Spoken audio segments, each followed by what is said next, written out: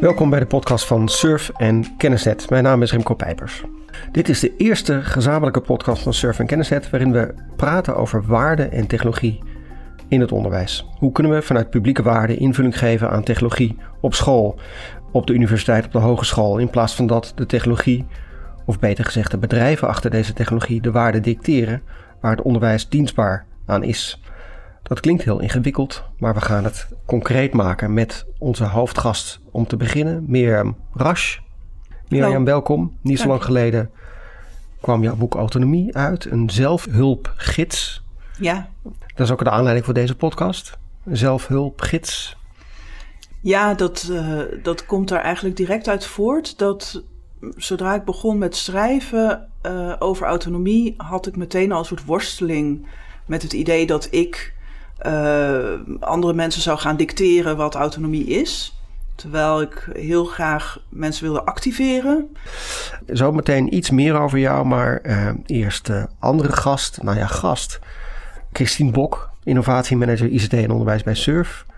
Ook jij welkom, Christine. Of eigenlijk moet ik zeggen, fijn dat ik hier mag zijn, want we zijn bij Surf in Utrecht. Ja. En we gaan het hebben over autonomie en technologie in het onderwijs. Zoals ik al zei, met Mirjam en Christine. Mirjam Rasch is filosoof en schrijver, auteur van onder meer het boek Frictie, Ethiek in tijden van dataïsme, waarmee ze de Socratesbeker voor beste filosofieboek van het jaar 2021 won. En onlangs kwam dus Autonomie en zelfhulpgids uit, waarin ze zoekt naar een antwoord op de vraag of autonoom handelen nog mogelijk is en waarom we dit zouden moeten willen. Want wat is eigenlijk zo erg aan algoritmes die beter weten dan wij zelf wat goed voor ons is? En Mirjam, je bent bekend om de boeken en artikelen die je schrijft over digitale cultuur en ethiek. Maar je hebt ook nog een baan als onderzoekscoördinator aan de Willem de Koning Academie. In het onderwijs dus. Ja, klopt. Ja. Christine, je houdt je bij Surf bezig met publieke waarden. En dat doe je onder meer met mij en mijn collega's van Kennisnet. Samen met onze collega's hebben wij de Waardewijzer gemaakt, een uitgave van Surf en Kennisnet. Dus we gaan het in deze podcast vooral hebben over autonomie. Ja. Maar voordat we dat doen, vind ik het ook nog belangrijk te horen wat er dan precies op het spel staat. Als je het hebt over die invloed op dat publieke onderwijs door digitalisering, commerciële digitalisering en algoritmisering. Wat staat er dan precies op het spel? Ik bedoel, dat we online met elkaar kunnen vergaderen, dat we online lessen kunnen volgen, was tijdens corona uiteindelijk toch wel heel erg handig. Ja, het was fantastisch natuurlijk, zeker. Dus wat staat er op het spel? Ja, ik denk toch echt dat het behoud van echt het publieke karakter van het onderwijs. En dan gaat het wat mij betreft toch weer over die waarden, rechtvaardigheid, menselijkheid, autonomie. Kan je een plek blijven bieden voor je docenten en voor je studenten, waarin zij zich veilig voelen, waarin er ruimte is voor inclusie, waarin er gelijkheid is voor iedereen en waarin ook onze lerenden zich kunnen ontwikkelen tot de autonome burgers die we ook waar we ze toe willen opleiden. En ik denk dat een vraagstuk is, dat op het moment dat techbedrijven echt zo'n grote rol in je instelling gaan spelen, dat het moeilijker wordt om die veilige omgeving te blijven bieden. En dat we dan iets anders moeten doen dan dat we nu doen. En hoe merken we dat dan precies? Wat maakt het onveilig? Je moet heel goed nadenken waar je technologie nou voor wil gebruiken. En ik denk het voorbeeld wat jij net noemde, het was natuurlijk fantastisch dat we in corona dankzij al die technologie het onderwijs door konden laten gaan. Maar dat was in een situatie waarin het niks of dit was. Mm-hmm. En in die situatie zitten we nu niet. En ik denk dat we in de situatie waarin we nu zitten, waarin we elkaar weer kunnen ontmoeten en hopelijk dat we dat ook kunnen blijven doen, en dat we daarin heel goed moeten nadenken, wanneer willen we wel technologie gebruiken en wanneer niet en waarom. Ja. Misschien mag ik hier een klein beetje iets aan toevoegen, want ik denk dat dit inderdaad heel erg belangrijk is wat je zegt. En dat je het ook zo kunt zien als dat deze grote techbedrijven hebben niet inderdaad de publieke functie. Dus die hebben andere belangen. Hè? Dus de gigantische hoeveelheid data die al uit die technologieën werd gehaald over minderjarige kinderen, zeg ik altijd maar bij. Van, dat zijn jonge mensen die nog van alles moeten leren en die aan het begin staan van hun leven en die misschien niet belast moeten worden met een heel groot dataprofiel waar ook alles in terug te vinden is wat misschien niet zo goed is gegaan direct. Dat is alleen nog maar gegroeid gedurende de coronaperiode. Daar zijn ook wij kenniswerkers, om maar even zo te noemen, allemaal het object van geworden. Dus ik denk dat dat ook belangrijk is om erbij te benoemen, om altijd te bedenken van wat is de intentie of wat zijn de belangen van die bedrijven die we inderdaad ons onderwijs voor zo'n groot gedeelte laten vormgeven. Dat heeft zeker inderdaad ook invloed op de inhoud ervan en op de manier waarop je les geeft. Maar er is ook nog het verhaal van inderdaad het gigadata schraapverhaal wat aan de achterkant onverminderd doorgaat. En waarvan we nog niet weten ook wat het gaat betekenen. Dus, maar goed, jij hebt het over onbehagen. Is dat ook waar jij aan refereert? Ja, absoluut. Ja, en ik denk los van het dataschraapverhaal. Kijk, die techbedrijven hebben gewoon een commercieel belang. Die willen gewoon geld verdienen. En met data is geld te verdienen. Maar er is ook nog op andere manieren geld te verdienen. En het onderwijs is natuurlijk een buitengewoon lucratieve markt. Hè? Er worden continu kinderen geboren. En die moeten allemaal opgeleid worden. Mm-hmm. Dus dat is een markt die nooit zal opdrogen.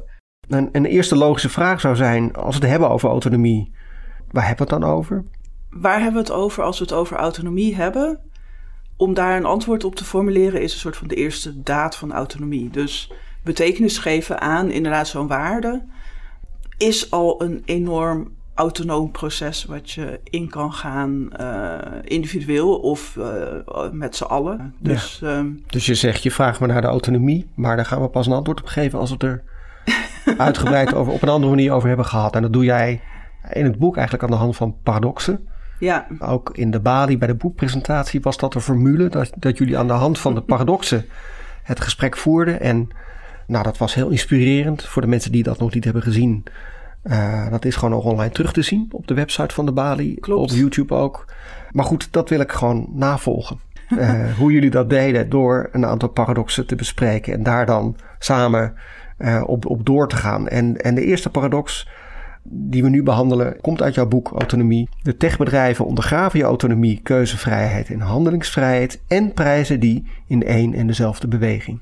En dan vraag ik jou, Mirjam, om dat toe te lichten. Ja, dat was eigenlijk het startpunt van mijn zoektocht en ook wel iets wat overbleef na het schrijven van Frictie. Dat idee van die techbedrijven, nog even los van hoe ver ze daarin slagen, maar die willen heel graag invloed op ons hebben en die willen ons gedrag en ons keuzes en ons aankopen en ons consumentengedrag, stemgedrag.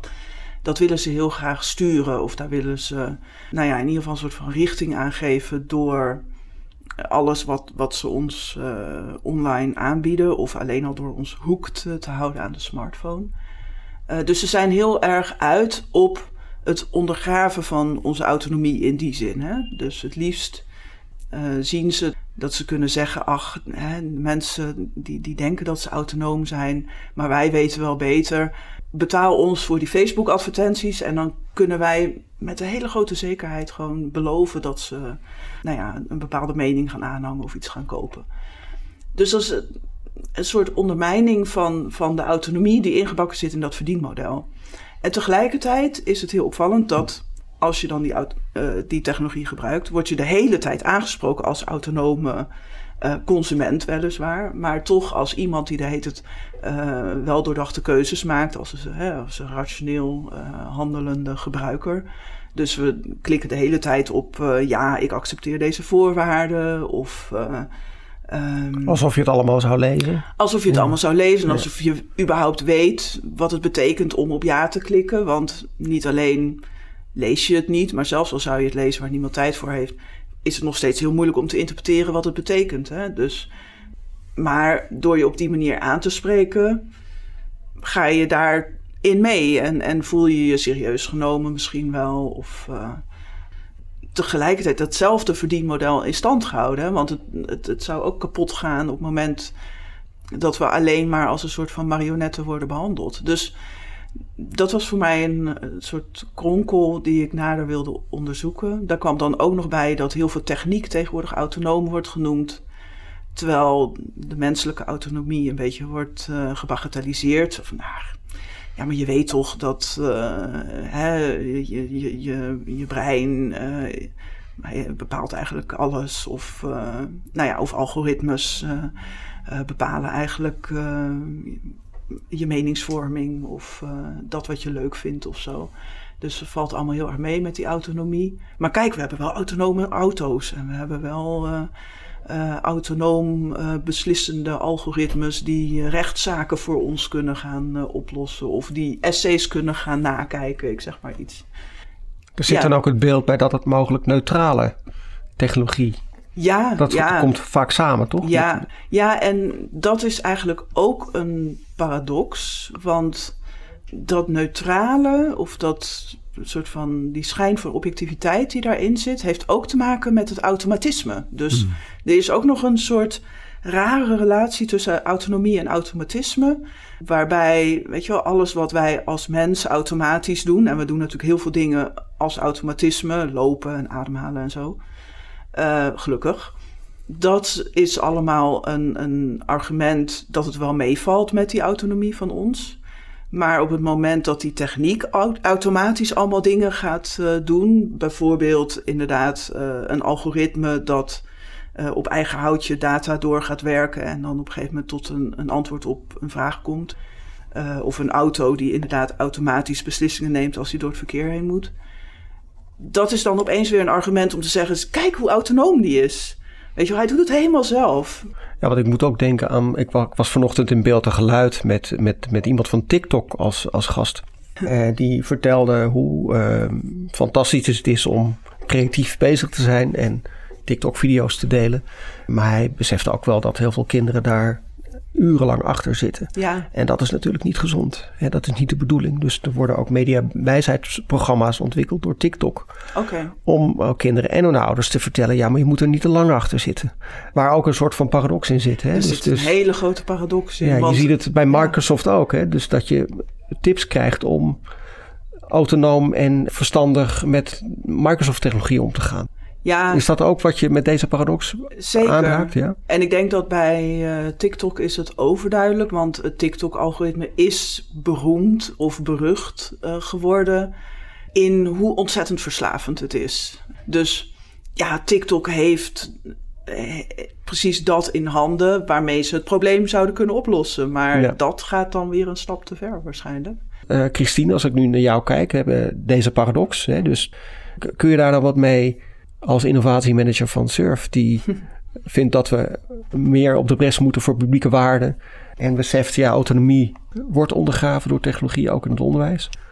Ja, ik denk dat er wel vergelijkbare vraagstukken leven. Als je bijvoorbeeld kijkt naar de belofte dat het gebruik maken van onderwijsdata, dus data die lerenden achterlaten in hun leerproces, dat die heel veel inzicht kunnen geven in voortgang en wat er nog nodig is. En daarmee ook een zelfsturende werking kunnen hebben voor lerenden. Dat ze daarmee ook meer autonomie zouden krijgen in hun leerproces. Ja, want hebben we het dan over hetzelfde als je het hebt over zelfsturing en autonomie? Dat is een hele goeie. Dat is wel een begrip dat je heel veel hoort. Dat is een hele goeie. Dat is niet hetzelfde. Maar dit is waar ik aan denk nu jij deze vraag stelt van, kan je hier iets mee in de onderwijscontext? Die algoritmes van die data, die sturen je dan natuurlijk ook een bepaalde kant uit. En is dat dan de kant waarin je autonoom wil ontwikkelen? Ja. Of gaat ontwikkelen? Biedt dat je een plek om je autonoom te ontwikkelen? Dat moet ik zeggen. Ja, maar het verhaal is dus van wij doen dat om jou autonoom naar een diploma te gaan. Autonoom in ieder geval dat zelfinzicht beschikbaar is om je eigen ontwikkeling mede vorm te geven. Dat is natuurlijk ook, data worden ook gebruikt voor docenten om begeleiding vorm te geven. Maar daar zie ik hem wel in dat je bijvoorbeeld ook, hoe richt je nou het onderwijs flexibeler in, zodat er meer keuzevrijheid is. Maar ja, daar is natuurlijk ook een gigantische sturing op te zetten als je dat volgens algoritmes gaat doen. Dus ja, waar zit dan je autonomie in je keuzevrijheid? Nou, bijvoorbeeld ook als het gaat over adaptief leermateriaal. Daar ben jij natuurlijk zelf ook mee bezig geweest. Zeker, ja. En daar vind jij vast zelf dan ook het een en ander van, of niet dan, Remco? Ja, nee, ik ben bijna klaar met een publicatie over de invloed van adaptieve systemen op de autonomie of de professionele ruimte, noem ik het dan, van de leraar. Ja. En dus enerzijds ondersteunt het en anderzijds maakt het de leraar ook volgzaam door zaken over te nemen. En dan is er sprake van een paradox, want het is allebei. Maar wat krijgt dan het meeste gewicht? Ja. En dan in discussie wordt dan vaak gezegd, ja, die leraar moet gewoon meer vaardigheden ontwikkelen. Ja, maar de vaardigheden zijn al ingevuld inderdaad. Ja, precies. En wat autonomie betekent voor de leraar is al ingevuld. Ja. Of voor de leerling. Nou, voor de leerling geldt die ook wat mij betreft. Ja. Ja. Het mooie dat jij het op de docent hebt gericht, maar hij geldt voor mij ook voor de lerende zelf. In zijn adaptieve leerproces. Daar zit ook een gigantische sturing in. Ja, en elke keer wordt dan duidelijk hoe belangrijk het is om dat uiteen te rafelen. En te kijken ook naar taal. Daar woorden die bedrijven gebruiken, die te gemakkelijk ook worden ingebed in wat wij kennelijk belangrijk vinden. Ja. En dan merk je dus ook dat onze publieke waarden worden beïnvloed en dat daar dan normen uit voortkomen waar het dan bijna niet meer over gaat. Dan is het vanzelfsprekend dat je ook leerlingen dashboards gaat geven. Ja. En misschien is dat ook wel een goed idee. Dat weet ik dan eerlijk gezegd niet. Maar de vraag is even, moeten we het niet op enig moment daarover hebben wat dat dan betekent? Ja, en wie gaat er over wat er dan belangrijk wordt geacht? Hè? Ik denk dat dat de vraag is die voor mij dan schuilt in die vraag, wat is autonomie, die ik nu iedereen voor de voeten werp, zonder er dan zelf... ik geef er zelf ook een antwoord op, maar... Voor mij zou een concrete vertaling in zo'n geval dan zijn van... weet je wel, wie bepaalt hoe zo'n dashboard eruit ziet... en wat daarop te zien is en wat voor sturing dat inderdaad geeft. En hoe een begrip als autonomie inderdaad in zo'n dashboard gestalte krijgt. En is het op de ene manier mogelijk dat die leerling, of toch op zijn minst de leraar... daar iets over te zeggen heeft? Of... laten we dat inderdaad over aan het bedrijf wat die dingen aan ons probeert te verkopen. Ja, wat is jouw antwoord dan? Van wie moet daar wat over zeggen? Is dat private sector en de publieke sector samen? Of moet de publieke sector zelf bepalen? En wie dan binnen die publieke sector? Is dat de bestuurder? Is dat de leraar of de schoolleider? Heb jij daar een opvatting over? Ja, het is een hele moeilijke vraag die je stelt, Remco. Ik vind wel dat ik heb een verlangen dat het onderwijs... en ik vind het lastig om het juiste woord te vinden. Er zijn een aantal woorden die bij me opkomen, maar die het net niet zijn. Hè? Dus het gaat me om een soort zelfbewustzijn of om het opstaan. Om het, dat je zegt van, maar dit is hoe wij het willen. En onder deze voorwaarden willen wij het. Als we toch vroeger naar de markt gingen en we vonden de appels niet goed, dan kochten we ze toch ook gewoon niet. En je hebt daar een bepaald begrip van wat wil ik wel en wat wil ik niet. En ik denk dat we te weinig nu zeggen van, maar dit is hoe wij het willen. Maar veel meer als consument zeggen, oké, kom maar binnen. En dus ik heb dat verlangen van dat we weer die rechte rug weer krijgen en zeggen, maar zo willen wij het. En als je dan zegt, wie gaat daarover? Dan gaan we daar als gemeenschap over. Want er zijn natuurlijk heel veel verschillende perspectieven op die waarden. De bestuurder heeft daar een ander perspectief op dan een docent en een student. Dus ik denk dat we in die gemeenschap dat gesprek echt samen moeten voeren. Maar daarmee wel het antwoord moeten geven. Onder deze voorwaarden willen wij dat en onder andere niet. En dat het lastige is om die rug ook recht te houden. Omdat het natuurlijk ook heel veel fantastische dingen biedt. Die je misschien dan toch liever langs de achterdeur wel wilt hebben. Ook al voldoet het niet precies aan die waarden die je hebt. Dus dat is een heel ingewikkeld proces. Mm-hmm. Dus het is ook een grote opgave waar we voor staan. Ja, en er is ook vooral geen tijd en ruimte. Hè? Dus ik denk dat dat meer in het algemeen het geval is als je het over technologie hebt en onze verhouding daartoe. En dat zag je natuurlijk al helemaal bij corona. Maar ja, we zijn al sinds een jaar en dag voor corona waren we ook al bezig met technologie in het onderwijs. En daarbuiten. Maar daar was natuurlijk gewoon totaal geen tijd om te reflecteren op wat gaan we nu doen en hoe gaan we technologie daarbij gebruiken. Maar zelfs, moet ik heel eerlijk zeggen, in mijn persoonlijke ervaring van dat moment waarin we opeens van de ene dag op de andere, letterlijk van de ene dag op de andere, over moesten naar digitaal onderwijs, was dat ik toen al dacht van, we kunnen toch zeker wel een week nemen om hierover na te denken. Maar nee, dat moest letterlijk van de ene dag op de andere. En dan denk ik, ja, weet je wel, heel even passen op de plaats en die vraag stellen inderdaad van wat willen we eigenlijk? Welke doelen hebben we? Welke belangen zijn erbij gediend? Kunnen we ook misschien even het gesprek aangaan met de andere mensen die hiermee te maken hebben? En dan weet je wel, ik pleit in mijn boek niet voor een 100% zuivere autonomie. Dus je zult nooit een perfecte oplossing vinden. Maar een iets meer overdachte manier van doen, die dan ook iets breder gedragen is en die meer toekomstperspectief ook biedt. Dat moet toch gewoon mogelijk zijn zonder dat het heel ingewikkeld is. Hè? Dus, maar jij zegt, het hoeft helemaal niet ingewikkeld. Nou, het is natuurlijk wel ingewikkeld. Maar daadwerkelijk met elkaar bijvoorbeeld zeggen van nu nemen we even de tijd om dit met elkaar te bespreken of om überhaupt de verschillende opties na te gaan, om een gesprek te organiseren. Dat zijn dingen die toch gewoon zouden moeten kunnen. Hè? Dus we laten ons heel erg meeslepen door een soort van de logica van de technologie die zegt dat alles heel snel moet en dat je direct moet reageren en dat, weet je wel, als je 1 dag te laat bent, dan heb je eigenlijk de boot al gemist of dan mis je cruciale data of wat dan ook. Ja, dat is wat mij betreft een soort van de logica die we om te beginnen ook moeten doorbreken. En dat kost misschien wel iets, maar volgens mij is dat eigenlijk niet eens per se zo heel ingewikkeld. Nee. Dat durf ik wel voor. Het hoeft niet in 1 dag als het ook in 3 dagen kan. En weet je wel, in 3 dagen los je het ook niet op. Maar dan geef je in ieder geval ook een signaal af dat je bepaalde dingen belangrijk vindt. Of dat je reflectie op waarde in ieder geval ook ergens hoger in het prioriteitenlijstje hebt zitten. Nou ja, voor mij is ook inderdaad die vraag van wat is autonomie of wat is de invulling van waarde en hoe maak je ze concreet en wat is de interpretatie daarvan. Dat is een soort van, zonder dat heb je geen waarde in feite. Maar ja, dat kost tijd en dat kost ook daadwerkelijk openstaan naar anderen en luisteren naar wat anderen dan te zeggen hebben.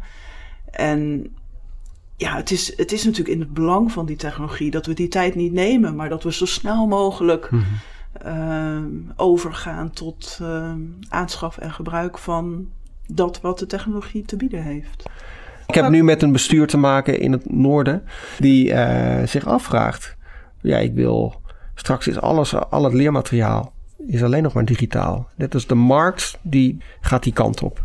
En ik kom daar niet onderuit. Wil ik er daar goed uitkomen, kostentechnisch ook, dan loont het om te gaan samenwerken met marktpartijen. Mm-hmm. Tegelijkertijd vind ik dat vanuit een collectief perspectief heel problematisch. Ik bedoel, hoezo alles alleen maar digitaal? En wat betekent dat dan als je hebt over locked-in problemen?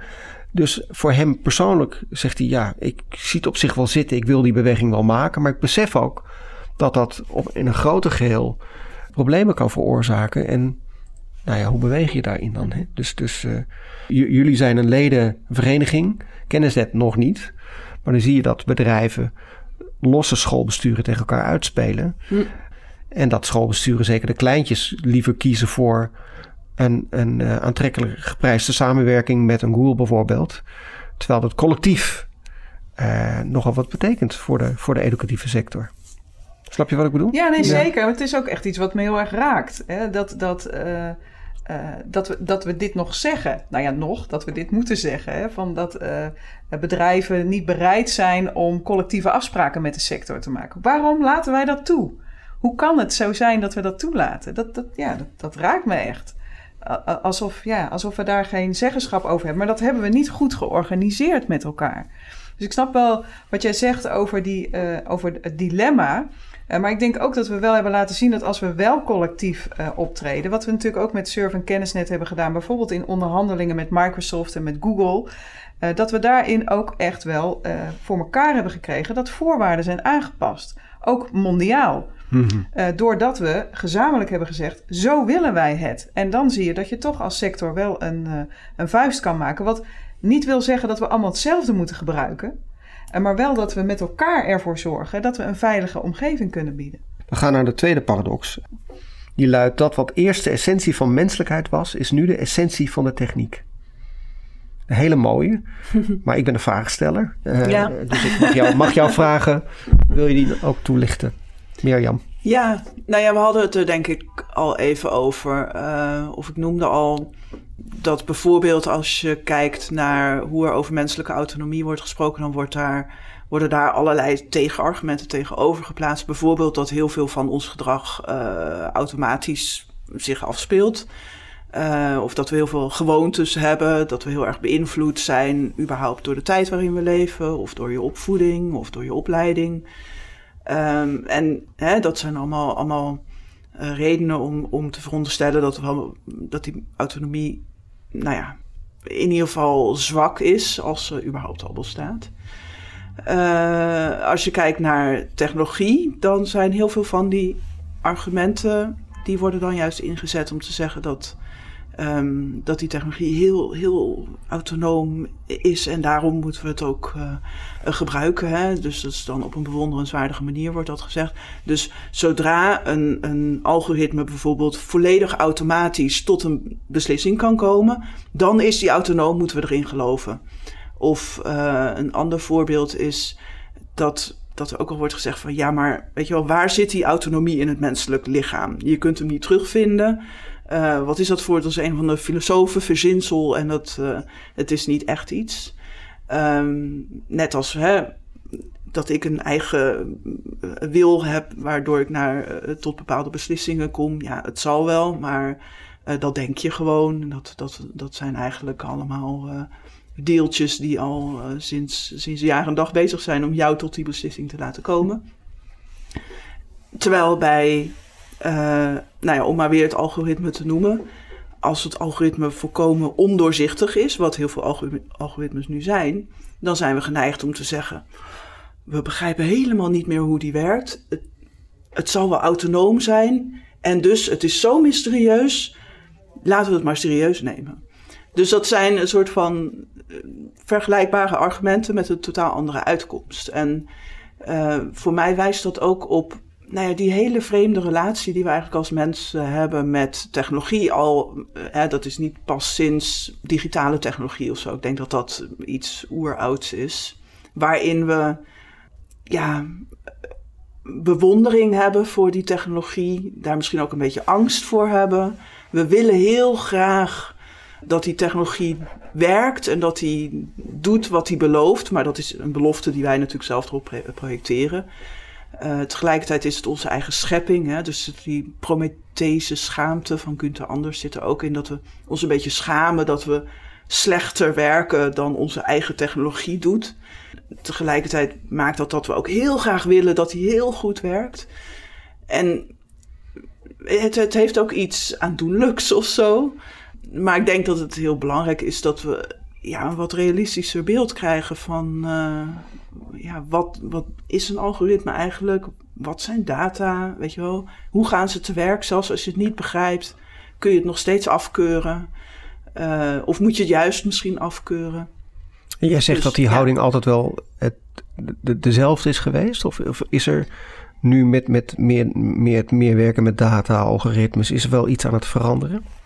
Nou ja, ik denk dat nu we veel meer in aanraking komen met techniek en op veel meer verschillende vlakken. En vanaf je geboorte in feite zit je in een hoogtechnologische wereld, in ieder geval hier in Nederland. En word je inderdaad gemonitord en gedataficeerd, et cetera, et cetera. Dus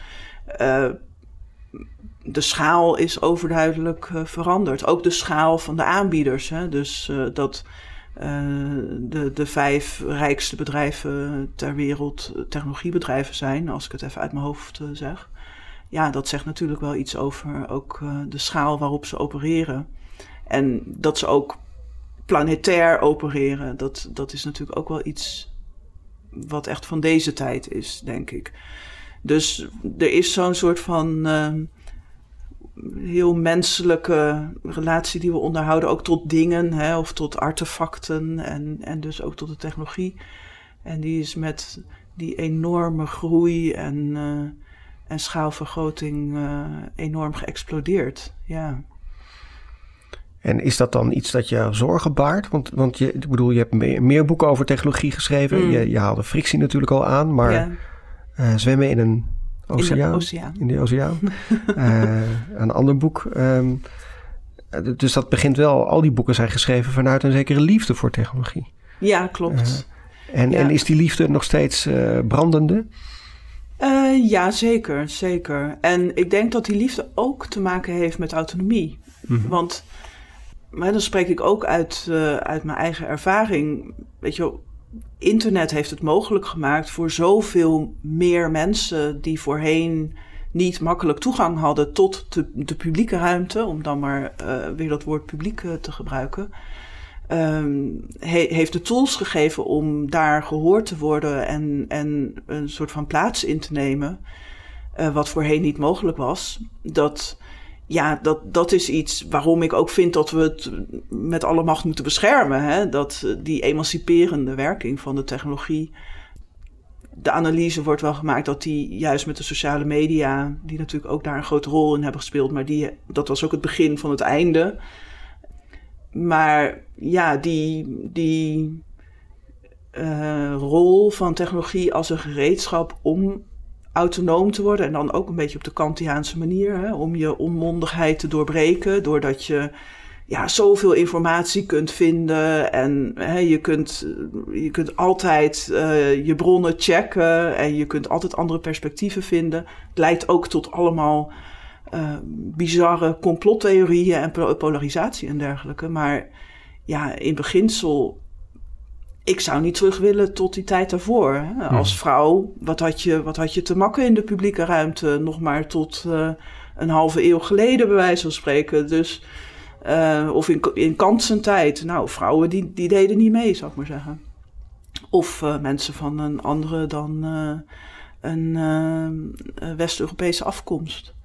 Dus ja, ik heb die liefde nog steeds wel. En ik geloof ook dat het zo belangrijk is om die functie van technologie te behouden of opnieuw te doen herleven. Ik weet niet als je optimistisch bent of pessimistisch.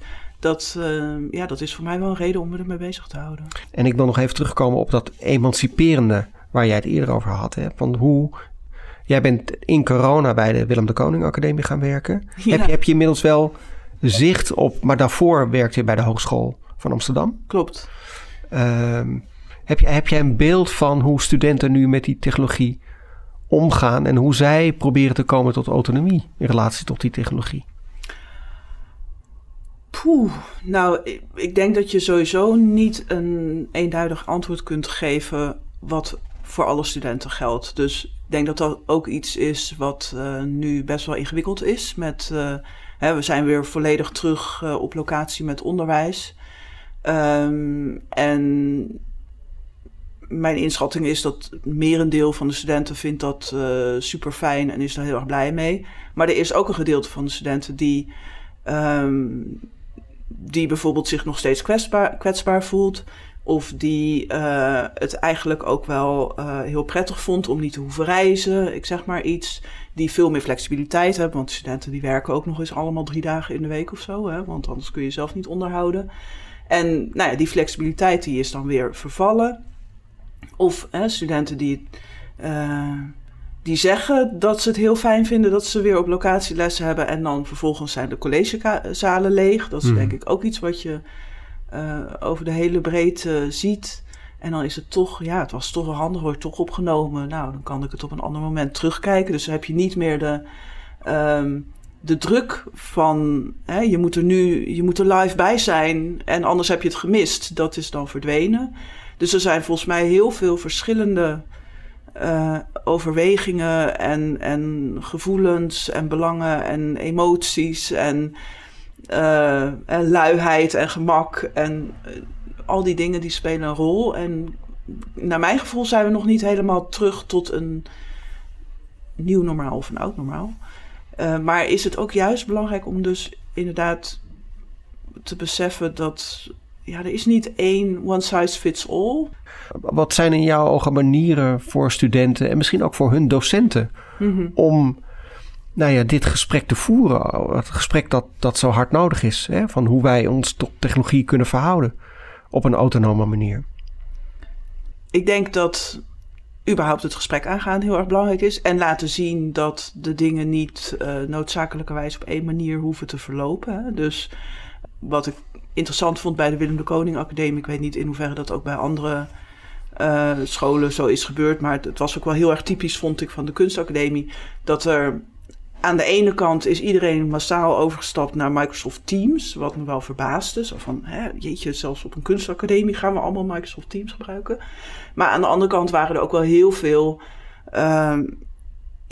manieren die gezocht werden om echt op een andere manier college te geven. Bijvoorbeeld door mensen of studenten de straat op te sturen en te laten wandelen en dan in de buitenruimte dingen te doen. Wat natuurlijk bijvoorbeeld kan als je illustratie studeert of zoiets dergelijks. Er werden ook bijeenkomsten gehouden in het park bijvoorbeeld. Dus dat vond ik inspirerend om te zien. En ook niet alleen door een soort van de concrete uitwerking, maar ook door te laten zien van maar we kunnen ook het heft in eigen hand nemen inderdaad en gewoon zelf iets anders gaan bedenken. Dus dat is denk ik heel erg belangrijk. Ik ben ook altijd geïnspireerd door Hester IJsseling, die we beide goed kennen, die het heeft over het voorleven. Hè? Dus als docent het goede voorbeeld geven. Dat probeer ik ook te doen als het bijvoorbeeld gaat over Signal en WhatsApp en zo. Ja, ik verontschuldig me er ook niet voor dat ik geen WhatsApp heb. Dit is gewoon, ik leg uit waarom dat zo is en dan proberen we tot een oplossing te komen als dat nodig is. En Hester zegt ook die heeft wel eens ergens gezegd, als je wil dat die studenten meer gaan lezen, ik ga gewoon in de gang zitten met een boek en ik ga zitten lezen. En dan is het van, wat doe jij nou? Weet je? Ja, lezen. Dat is toch heel normaal, hè? En daar hou ik heel erg van dat soort, het zijn natuurlijk al kleinschalige dingen, maar als je zegt van wat kunnen mensen doen in hun eigen dagelijkse werk of hun, ook als student. Ik had zelf 1 student en dat was in de tijd dat de helft in quarantaine zat en de andere helft in het lokaal. En dat je dus met zo'n Teams laptop en verschrikkelijk. Daar moeten we echt nooit eindigen wat mij betreft.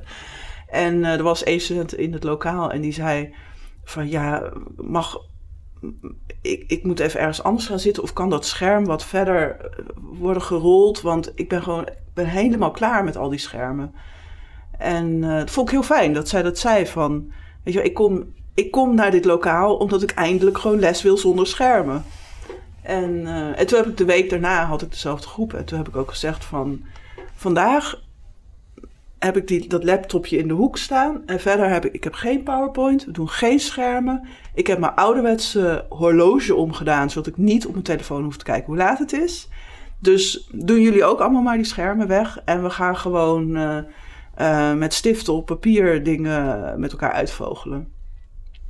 Ja, probeer het maar, weet je wel. Ook dat is een soort van, misschien mislukt dat, want het is een beetje een experiment, maar zo erg is dat niet. Daar leer je dan ook weer wat van. En je leert in ieder geval dat het niet zo hoeft te gaan als dat,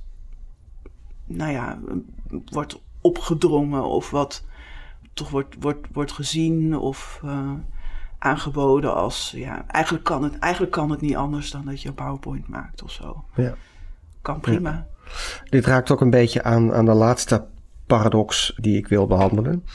Door het navolgen van een ander kom je tot jezelf. Het voorleven, of dat nu gaat om lezen of het gebruik van Signal. Maar hierin zeg je eigenlijk dat autonomie een relationeel ding is. Dat kwam al ter sprake. Ja. Maar wat zijn voor jullie, door het navolgen van een ander kom je tot jezelf. Een hele mooie paradox. Maar als we die relateren aan technologie. Ja, wat zijn voor jullie nou voorbeeldfiguren? Nou, ik heb wel een voorbeeld, maar als je zegt je beïnvloed hebben in het kijken naar technologie, mij gaat het erg over het gevoel van is het mogelijk om je rug te rechten en om te zeggen ik wil het anders. Wat ik merk in gesprekken over het beschermen van waarden, dat er ook heel vaak gezegd wordt, ja, maar het is zo ingewikkeld en die bedrijven zijn zo groot en kan alleen Europa en zo moeilijk en ja, we vinden het wel belangrijk, maar... En dat we een beetje in zo'n situatie terechtkomen. En dan denk ik, maar het begint, alles in dit leven begint met een mens die iets doet. Mm-hmm. Alles. En het is onbeschrijfelijk wat mensen voor elkaar krijgen. En dan denk ik bijvoorbeeld aan Malala, kinderrechtenactiviste die op de 12e begon te bloggen. Die op de 15e zo gevaarlijk was dat ze een kogel door de hoofd kreeg. En dat is een tamelijk onwaarschijnlijk verhaal natuurlijk. Een 12-jarig kind dat niet naar school mag in Pakistan, dat zo'n invloed heeft op het nadenken over kinderrechten, over recht op onderwijs, internationaal invloed heeft. En dat beïnvloedt mij, omdat ik denk, maar als er ongemak in mij leeft, dan ben ik degene die een oplossing in gang kan zetten. Ik bedoel, ik lijd aan grenzeloze zelfoverschatting, dat weet ik. Maar er zit nog wel enige grens aan dat ik weet dat ik niet alles kan bereiken. Maar wel, dat houdt me niet tegen, snap je? Dus zo'n gevoel van dit is te groot voor ons. Daarvan denk ik juist nee, maar we moeten het wel echt doen. En dan heb ik eigenlijk heel veel hoop. Want dan denk ik, ja, we hebben een fantastische sector. We hebben een sector waarin kennis over alle onderwerpen aanwezig is die we nodig hebben om dit voor elkaar te krijgen. We leven in een land wat zo overzichtelijk is dat we elkaar allemaal kennen. We hebben een geschiedenis van samenwerking, dat doen we al. Dus ja, als het hier niet kan, dan kan het nergens. Dus laten we het alsjeblieft doen. En dan is dat voor mij een grote drijfveer. Moet je kijken wat onverwachte, niet per se logisch. En met name ook niet vanuit je functie. Dat moet ik ook nog wel even bij zeggen. Ja. Zij doet dat niet omdat ze een bepaalde functie heeft en zoiets moet doen. Want ik heb natuurlijk ook bewondering voor politici. Maar die doen dat wel ook vanuit hun functie. En de mensen die eigenlijk vanuit het niets hun overtuiging volgen, ja, dat is voor mij een hele grote inspiratiebron. En ook een aansporing om altijd mijn ongemak te volgen en te denken, dit kan anders. En daar kan ik iets aan doen. Ja, het doet me een beetje denken aan Luther die je aanhaalt in jouw boek. Wat zei hij toen? Hier sta ik kan niet anders. En dat dan één mens het verschil kan maken. Ja. En jou in elk geval ook het geloof geeft dat je in een gedigitaliseerde wereld, waarin onderwijs door steeds meer technologie een kant op wordt gestuurd, dat je wel degelijk een kant op kunt. Nou, er zit bij mij ook een weigering om me neer te leggen bij het feit dat we niks zouden kunnen tegen machtige techbedrijven. Dat weiger ik gewoon te accepteren. Ja. Ik zie wel dat we daar niet morgen zijn, maar toch denk ik, ja, maar zo kan de wereld niet in elkaar hoeven zitten. Dat hoeft niet. En dat vind ik ook wel mooi in jouw boek. Je hebt het over lef, over durven, over zelfbeheersing, maar ook vastberadenheid, moed. En dat is ook wat we nodig hebben. Maar ik geloof dat er dan ontzettend veel kan. Nou ja, dat is wel belangrijk op te merken. Hè? Je bent aan het filosoferen in het boek en dat doen we nu ook. Maar het gaat inderdaad ook wel om lef, durf en de wetenschap dat je wat voor elkaar kunt krijgen als je soms maar een stap achteruit zet en het hebt over dingen met elkaar. Wie is heb jij een voorbeeldfiguur? Ja, ik kan. Dan wil ik toch graag Black Lives Matter noemen en Me Too. Dus de hashtags die wat mij betreft echt wel een goed voorbeeld zijn van iets op de kaart zetten. Je zegt niet vanuit je functie, maar natuurlijk wel vanuit een hele sterke overtuiging. Zo van, ja, hier sta ik, kan niet anders. En bovendien zijn het ook voorbeelden van collectieve actie. Hè? Dus het is misschien ook wel een beetje naar dat we niet, of dat ik niet uit mijn hoofd de namen kan noemen van de vrouwen die bijvoorbeeld Black Lives Matter in eerste instantie groot hebben gemaakt. Maar dat we dat kennen onder een collectieve naam, dat vind ik iets heel erg moois. Want dat druist in tegen de logica eigenlijk van de sociale media. Die willen dat we allemaal ons eigen privé-entrepreneurtje zijn met ons eigen brand. En dat we het onszelf naar voren schuiven. Dus dat kan dus. En dat vind ik heel erg inspirerend. Ik vind het eigenlijk jammer dat volgens mij heb ik ze niet genoemd in mijn boek. Maar dan heb ik dat bij deze alsnog gedaan. En zelfs Luther, We kennen Luther, maar hij kon doen wat hij deed omdat hij ook een heel groot netwerk had, zoals we dat dan tegenwoordig zouden noemen, van allemaal mensen die hem ondersteunden en onderdak boden en zijn geschrift publiceerden of bewaarden en hem eten gaven. En hij deed dat ook niet alleen. Dus als je het hebt over de collectiviteit, de relationaliteit als een vorm van autonomie, dan denk ik dat die hashtags wel een goed voorbeeld zijn. En heel inspirerend. Want dat is mijn laatste vraag aan jou, Christine. Als we het hebben over de verbeelding. Er verschijnen de laatste tijd veel romans. Die gaan over tijdreizen. Met ook een reflectie op technologie. Als we nu 10 jaar... we schrijven samen een boek. We hebben samen gewerkt aan de waardewijzer. Publieke waarden in het onderwijs in relatie tot technologie. En ons volgende kunstwerk wordt een roman over onderwijs in 2000... Niet 32 ga ik zeggen, maar 2034. Hoe ziet dat onderwijs er dan uit? En welke plek heeft technologie daar dan in? Ik ben heel erg slecht in toekomst voorspellen, Remco. Maar je hebt het over verbeelding natuurlijk. Ik vind het een heel erg moeilijke vraag. Als ik hem op mezelf betrek... Ik denk dat ik wel een kritische houding ten opzichte van technologie heb. Maar ik ben ook verslaafd. Dat kan ik niet ontkennen. Er zit bij mij ook een verslaving waar ik niet blij mee ben. En we hadden het net ook even over volwassen worden. Hè? Van kan je ook op een volwassener manier verhouden tot technologie. En ik hoop dat we wel over 10 jaar ook in het onderwijs op een volwassen, zelfbewuste, doordachte manier met die technologie omgaan. En dan zit mijn hoop hem er dus heel erg in dat het juist de verbinding verrijkt. Want ik blijf het zeggen, voor mij is onderwijs relatie. En hoe kunnen wij met technologie die relatie ook verrijken? Dat is nog niet een heel concreet beeld. Nee, maar je haalt een vergelijking aan die tijdens de boekpresentatie in de Bali werd genoemd door een van jouw gasten, Mirjam. Dat als je als baby ter wereld komt, ben je afhankelijk van je ouders, maar je groeit op en je maakt je los van je ouders.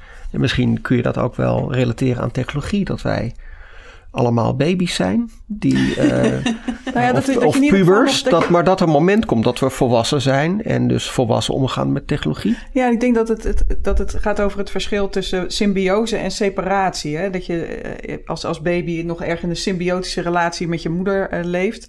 En op een gegeven moment ga je separeren, waardoor je juist autonoom kan zijn en je eigen keuzes kan maken. Wat niet wil zeggen dat je er 100% afstand van moet nemen, maar wel dat je er op een autonome manier mee omgaat. Klopt dat, Mirjam? Ja, laten we het hopen.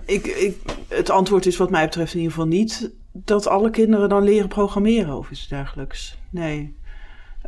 Ik zou wel heel erg willen pleiten voor gebruik van technologie zonder dataverzameling en opslag. Volgens mij is dat mogelijk. Daarvoor moet dan ook inderdaad publieke technologie worden ontwikkeld. En technologie zonder commercieel belang, dat zal in 2034 denk ik nog niet zover zijn. Maar ik denk dat technologie kan echt alleen maar een ondersteunende functie hebben op het moment dat ook het dataverdienmodel eruit is genomen. Dus daar hoop ik wel heel erg op. Ja, nou ja, in 2034 ben jij minister van Onderwijs. Christine. Ja. En dan ga je dat regelen. Zeker. Nou, dan zou ik in ieder geval wel ook echt aandacht besteden aan de kritische digitale vaardigheden in het onderwijs. Want ik denk dat dat ook echt heel belangrijk is, technologie in het onderwijs, maar ook in onze maatschappij. Dat we echt nodig hebben om te leren om daar kritisch naar te kijken. En ik ben blij dat het gesprek steeds breder gevoerd wordt. Maar het is natuurlijk nog steeds in een vrij beperkte kring waarin dat gesprek gevoerd wordt. Je moet dat ook leren. Ik moet dat ook leren. Ja. Hoe leren wij nou onze lerenden om ook op een eigen kritische manier naar digitalisering te kijken? Ja. Dus dat zou dan in ieder geval wel... maar ik hoop dat ik daar dat niet eens meer hoef in 34, Remco. Omdat het dan al lang geregeld is. Heel goed. Nou, laten we daarmee afsluiten. Mirjam Brasch en Christine Pok, dank jullie wel. bij SURF. Ook namens mij, Remco Pijpers van Kennisnet. Dit was de eerste gezamenlijke podcast van SURF en Kennisnet over waarden, publieke waarden en technologie in het onderwijs.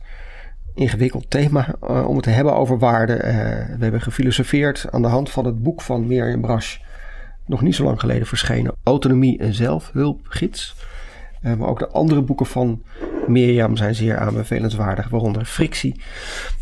Dank voor het luisteren en tot de volgende keer.